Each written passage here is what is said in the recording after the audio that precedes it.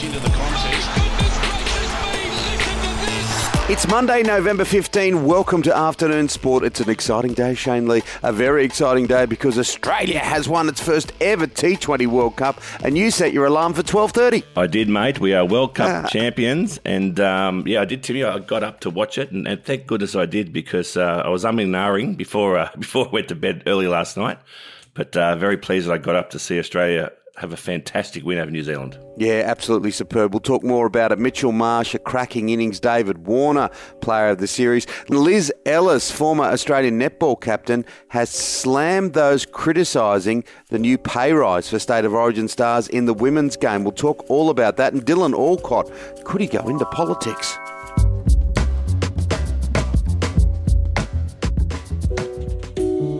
Now, there's nothing like a healthy head of hair. Shane, when I first met you, those blonde, flowing locks, well, they had a life of their own. Yes, Timmy. As they say, look after your hair and everything else will take care of itself. Now, I've got something for you too, Timmy, even with that silver fox look. It's called Mane Hair Care. Oh, Mane Hair Care. I know it. I absolutely love it. Yes, mate. Specialised men's hair care, targeting scalp conditions to stimulate scalp and over time improve growth.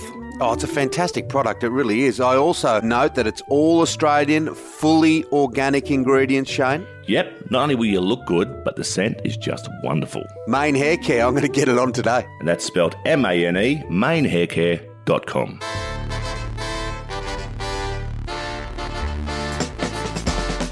Shane, no one gave them a hope at the start of this T20 World Cup, the Australian team, and they've just got better and better. It was a line in the sand. They got thrashed against England, and they've come back, and look what they've done.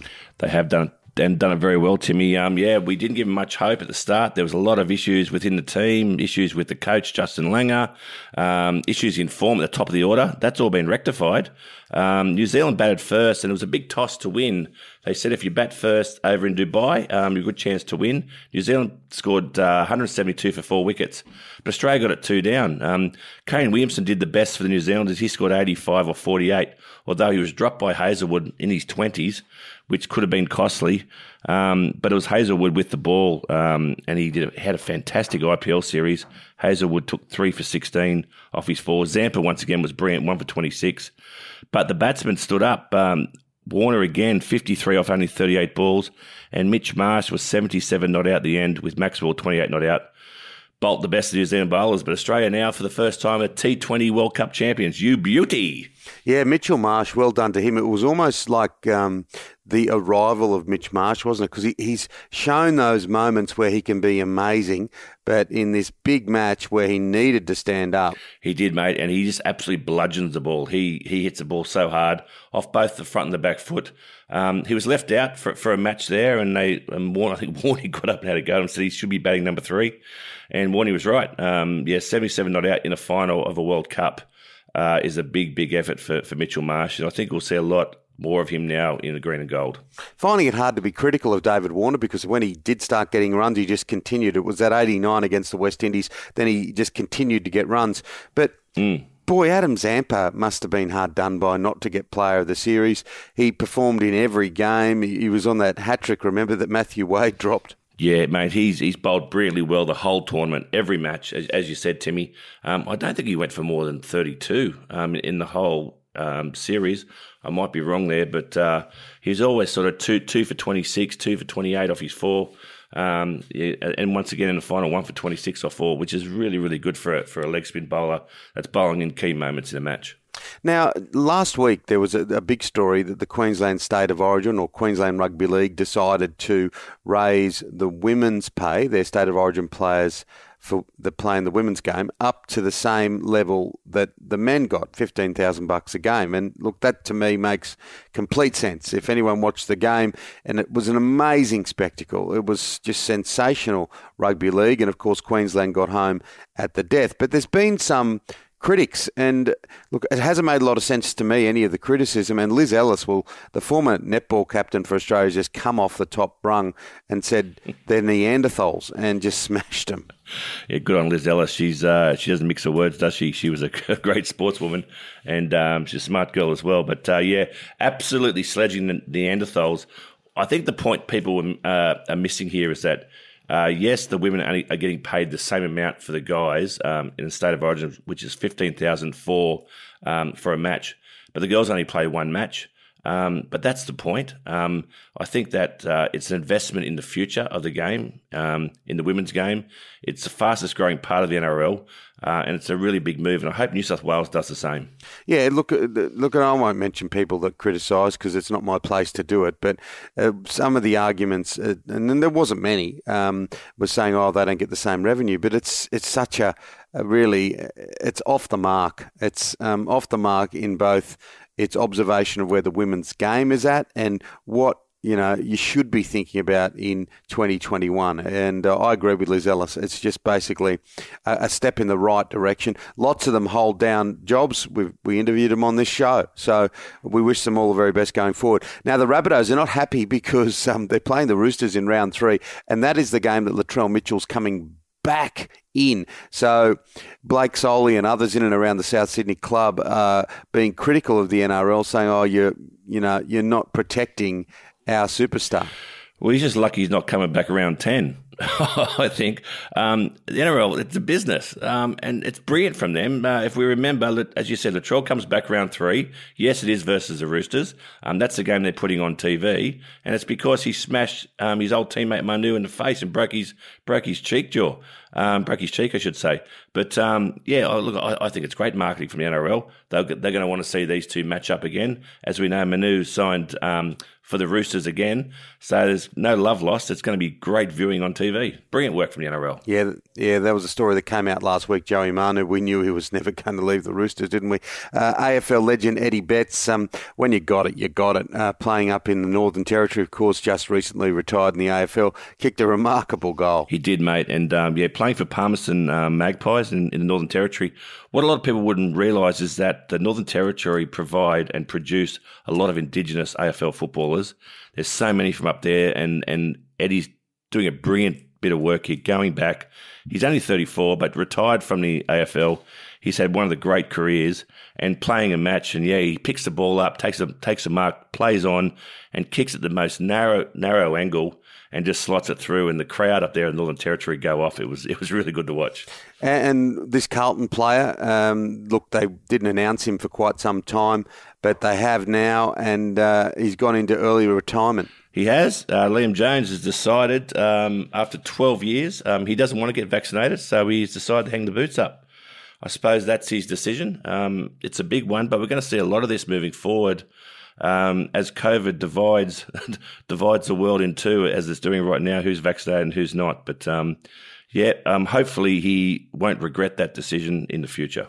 Did you see this boxing bout? Yeah. What did you make of it? Oh, mate, I've got 2 daughters, and I know it's equal rights and that sort of stuff, but I find it really hard seeing even women hit women. I just find it really, really, really tough seeing women get hit. And she's punched in the jaw and knocked out on the feet, Tim. Yeah, this is Terry Harper, loses a world title after a terrifying KO. It was the ref that actually stepped in and stopped it because that last punch would have absolutely flattened her. She was wobbling like a 10-pin, wasn't she, on that last sort of hit by the ball. It's hard to watch. I don't know. Those combat sports are very difficult to watch. Some people absolutely love them. I don't know where I sit sometimes with, particularly when you see someone in that much trouble. Okay, let's change it to a sport where it's a lot more genteel. Tennis, the game of tennis. And Dylan Alcott, of course, 16-time Grand Slam winner, is considering an interesting move. Politics for Dylan, maybe. Mate. What are you doing, mate? As I've mentioned on this show before, I think he's one of our greatest sports persons of all time. He's dealt with being at the top of his game for many years. He's dealt with being in a wheelchair, and he's come through that as an absolute legend. How he's going to deal with being a politician, I do not know. That is one of the hardest and most crucifying careers you can go into, but if anyone has got the makeup and I suppose the ability to do it, it's probably Dylan. But good luck with that one, buddy. I wish you all the best. Could they pay you enough? Could they honestly pay you enough? The member for Collaroy or Clontarf, Shane Lee? Absolutely not, no. And even if you do something good, people will always abuse you. But it'd be a tough job. But he's obviously a very, very tough boy. So I'm sure he's probably got the makeup to do it. I certainly haven't. Oh, yeah, me either. A very positive move for women's tennis, the Australian Open. They are going to play the semi-finals in prime time. It's been a point of criticism over the past few years. And with Ash Barty every chance of being in those semis, it means that, everyone has the opportunity to watch it. It means it'll be played at night time. I think they'll both be played on the Thursday night. So, yeah, move in the right direction. Yeah, it definitely is, Timmy. And as you mentioned, we've got Ash Barty. They first put prime time, the women's final, on only in 2009, not that long ago. But it's been up 100 years since women have come into the Australian Open, and they're celebrating that this year by putting the semi-finals on as well. So hopefully, fingers crossed, Ash Barty will be there for both of them, mate. She's a superstar. The Wallabies, apart from New Zealand, they had a pretty good winter here. They beat the French, they beat the South Africans, and they looked like they were on the crest of a wave. They went across to Japan, now they're in the UK. And look, they've been beaten, and it's no disgrace to be beaten by England, but the manner in which we were beaten, like you look at it, the mistakes they made, the penalties they gave away, they should have won it. Yeah, they were really sloppy, weren't they? They lost 32-15 versus England. And unfortunately, Hooper's injured as well. So Dave Rennie will go into the last match over there for the first time, the coach, without Hooper in his team. He's now been at the helm for 19 games. The interesting fact is that Eddie Jones, who was the coach of England and former Wallabies coach, that's the 8th time he's directed a victory over the Wallabies, Eddie Jones. So he knows how to beat us, and I'm sure he's still holding some sour grapes there, that's for sure. Oh, they should strip him of his citizenship, I reckon.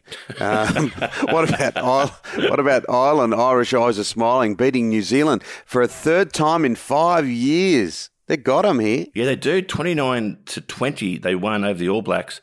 I watched a little bit of this game. How the Irish move the ball so fast. And look, they're strung up the centre of the ground, but they are quick and they move the ball quickly. And I think all the teams around the world should be watching how Ireland play the All Blacks, because they've actually worked out a bit of a formula how to beat them. And as you said, Timmy, 3 times in the last 5 matches, the little country of Ireland has beaten the All Blacks. So, big victory for them. Yeah, I reckon Dave Rennie should pop over to Lansdowne Road and have a chat with them to see what the latest is. What is the formula for victory? What about Josh Giddey? Isn't he raising eyebrows in the best possible way in the NBA? Just continues to star. Yeah, it's really funny when you see Australians go over. He's only 19. He's only 19, but when you see Australians go over and play these big US sports, the Aussies are all really well-rounded. And I think as kids here, we play a lot of different sports. So we have a lot of different skills. And you're seeing Giddey doing his rebounds, and he's getting a lot of praise now for his passing and his vision. And I think that comes from our real sort of diverse upbringing and playing across many sports. And in the US, they're very strict. They find a kid early and they just choose them to do one job and one job within that sport. And when a player can do a number of things, the Americans get very, very excited. But yeah, Josh Giddey, he is doing himself plenty of favours, because next year I think he's going to be on a huge contract. Yeah, amazing news. He's just getting better and better. All right, finally, Australia, as we've, if you're listening to the start of the podcast, T20 World Cup champions. And you won a couple of World Cups yourself, and that's where our story goes today, Shane. Well, I thought I'd mention a story because I can imagine what the change room would have been like post the World Cup win over there in Dubai. It's always packed because people want to get in, they want to be part of the celebration. But I remember when we beat Pakistan at Lord's, and the first thing that we saw was a very, very drunk Bob Hawke in the long room saying with a beer in each hand, saying, "We got these Pakistanis, you beauty." And so he came in, he was having a beer with us. I think I mentioned before on the podcast, and the Rolling Stones came in the change room, and all the wives and girlfriends came in. But the best thing was that we went out onto Lord's to do the team song. It's always up to the person within that team who calls when and where the team song will be sung. And we did it at about midnight out on the pitch at Lord's, at the home of cricket. And the team song goes, "Now underneath the Southern Cross I stand, a sprout of wattle in my hand, a native of a native land, Australia, you bloody beauty." Second verse, same as the first. And it goes on for hours. So I'm sure the Aussie boys will be singing that somewhere right now, I reckon. Whether it's out in the middle of the pitch, probably not, because it's probably too hot over there. but they'll be celebrating long into the hours of the morning, that's for sure. Yeah, it's interesting that there's lots of people in the dressing room when you win. What do they say? Success has many fathers and failure is an orphan. That's it for Afternoon Sport today. Make sure you hit follow or subscribe wherever you listen. A big thank you to our sponsors. Yeah, wonderful sponsors in Mane Hair Care. That's MANE, manehaircare.com. And on the subject of wonderful, our great producer, Dan McHugh. Back tomorrow with your daily dose of sport. We'll see you then, guys. Take care.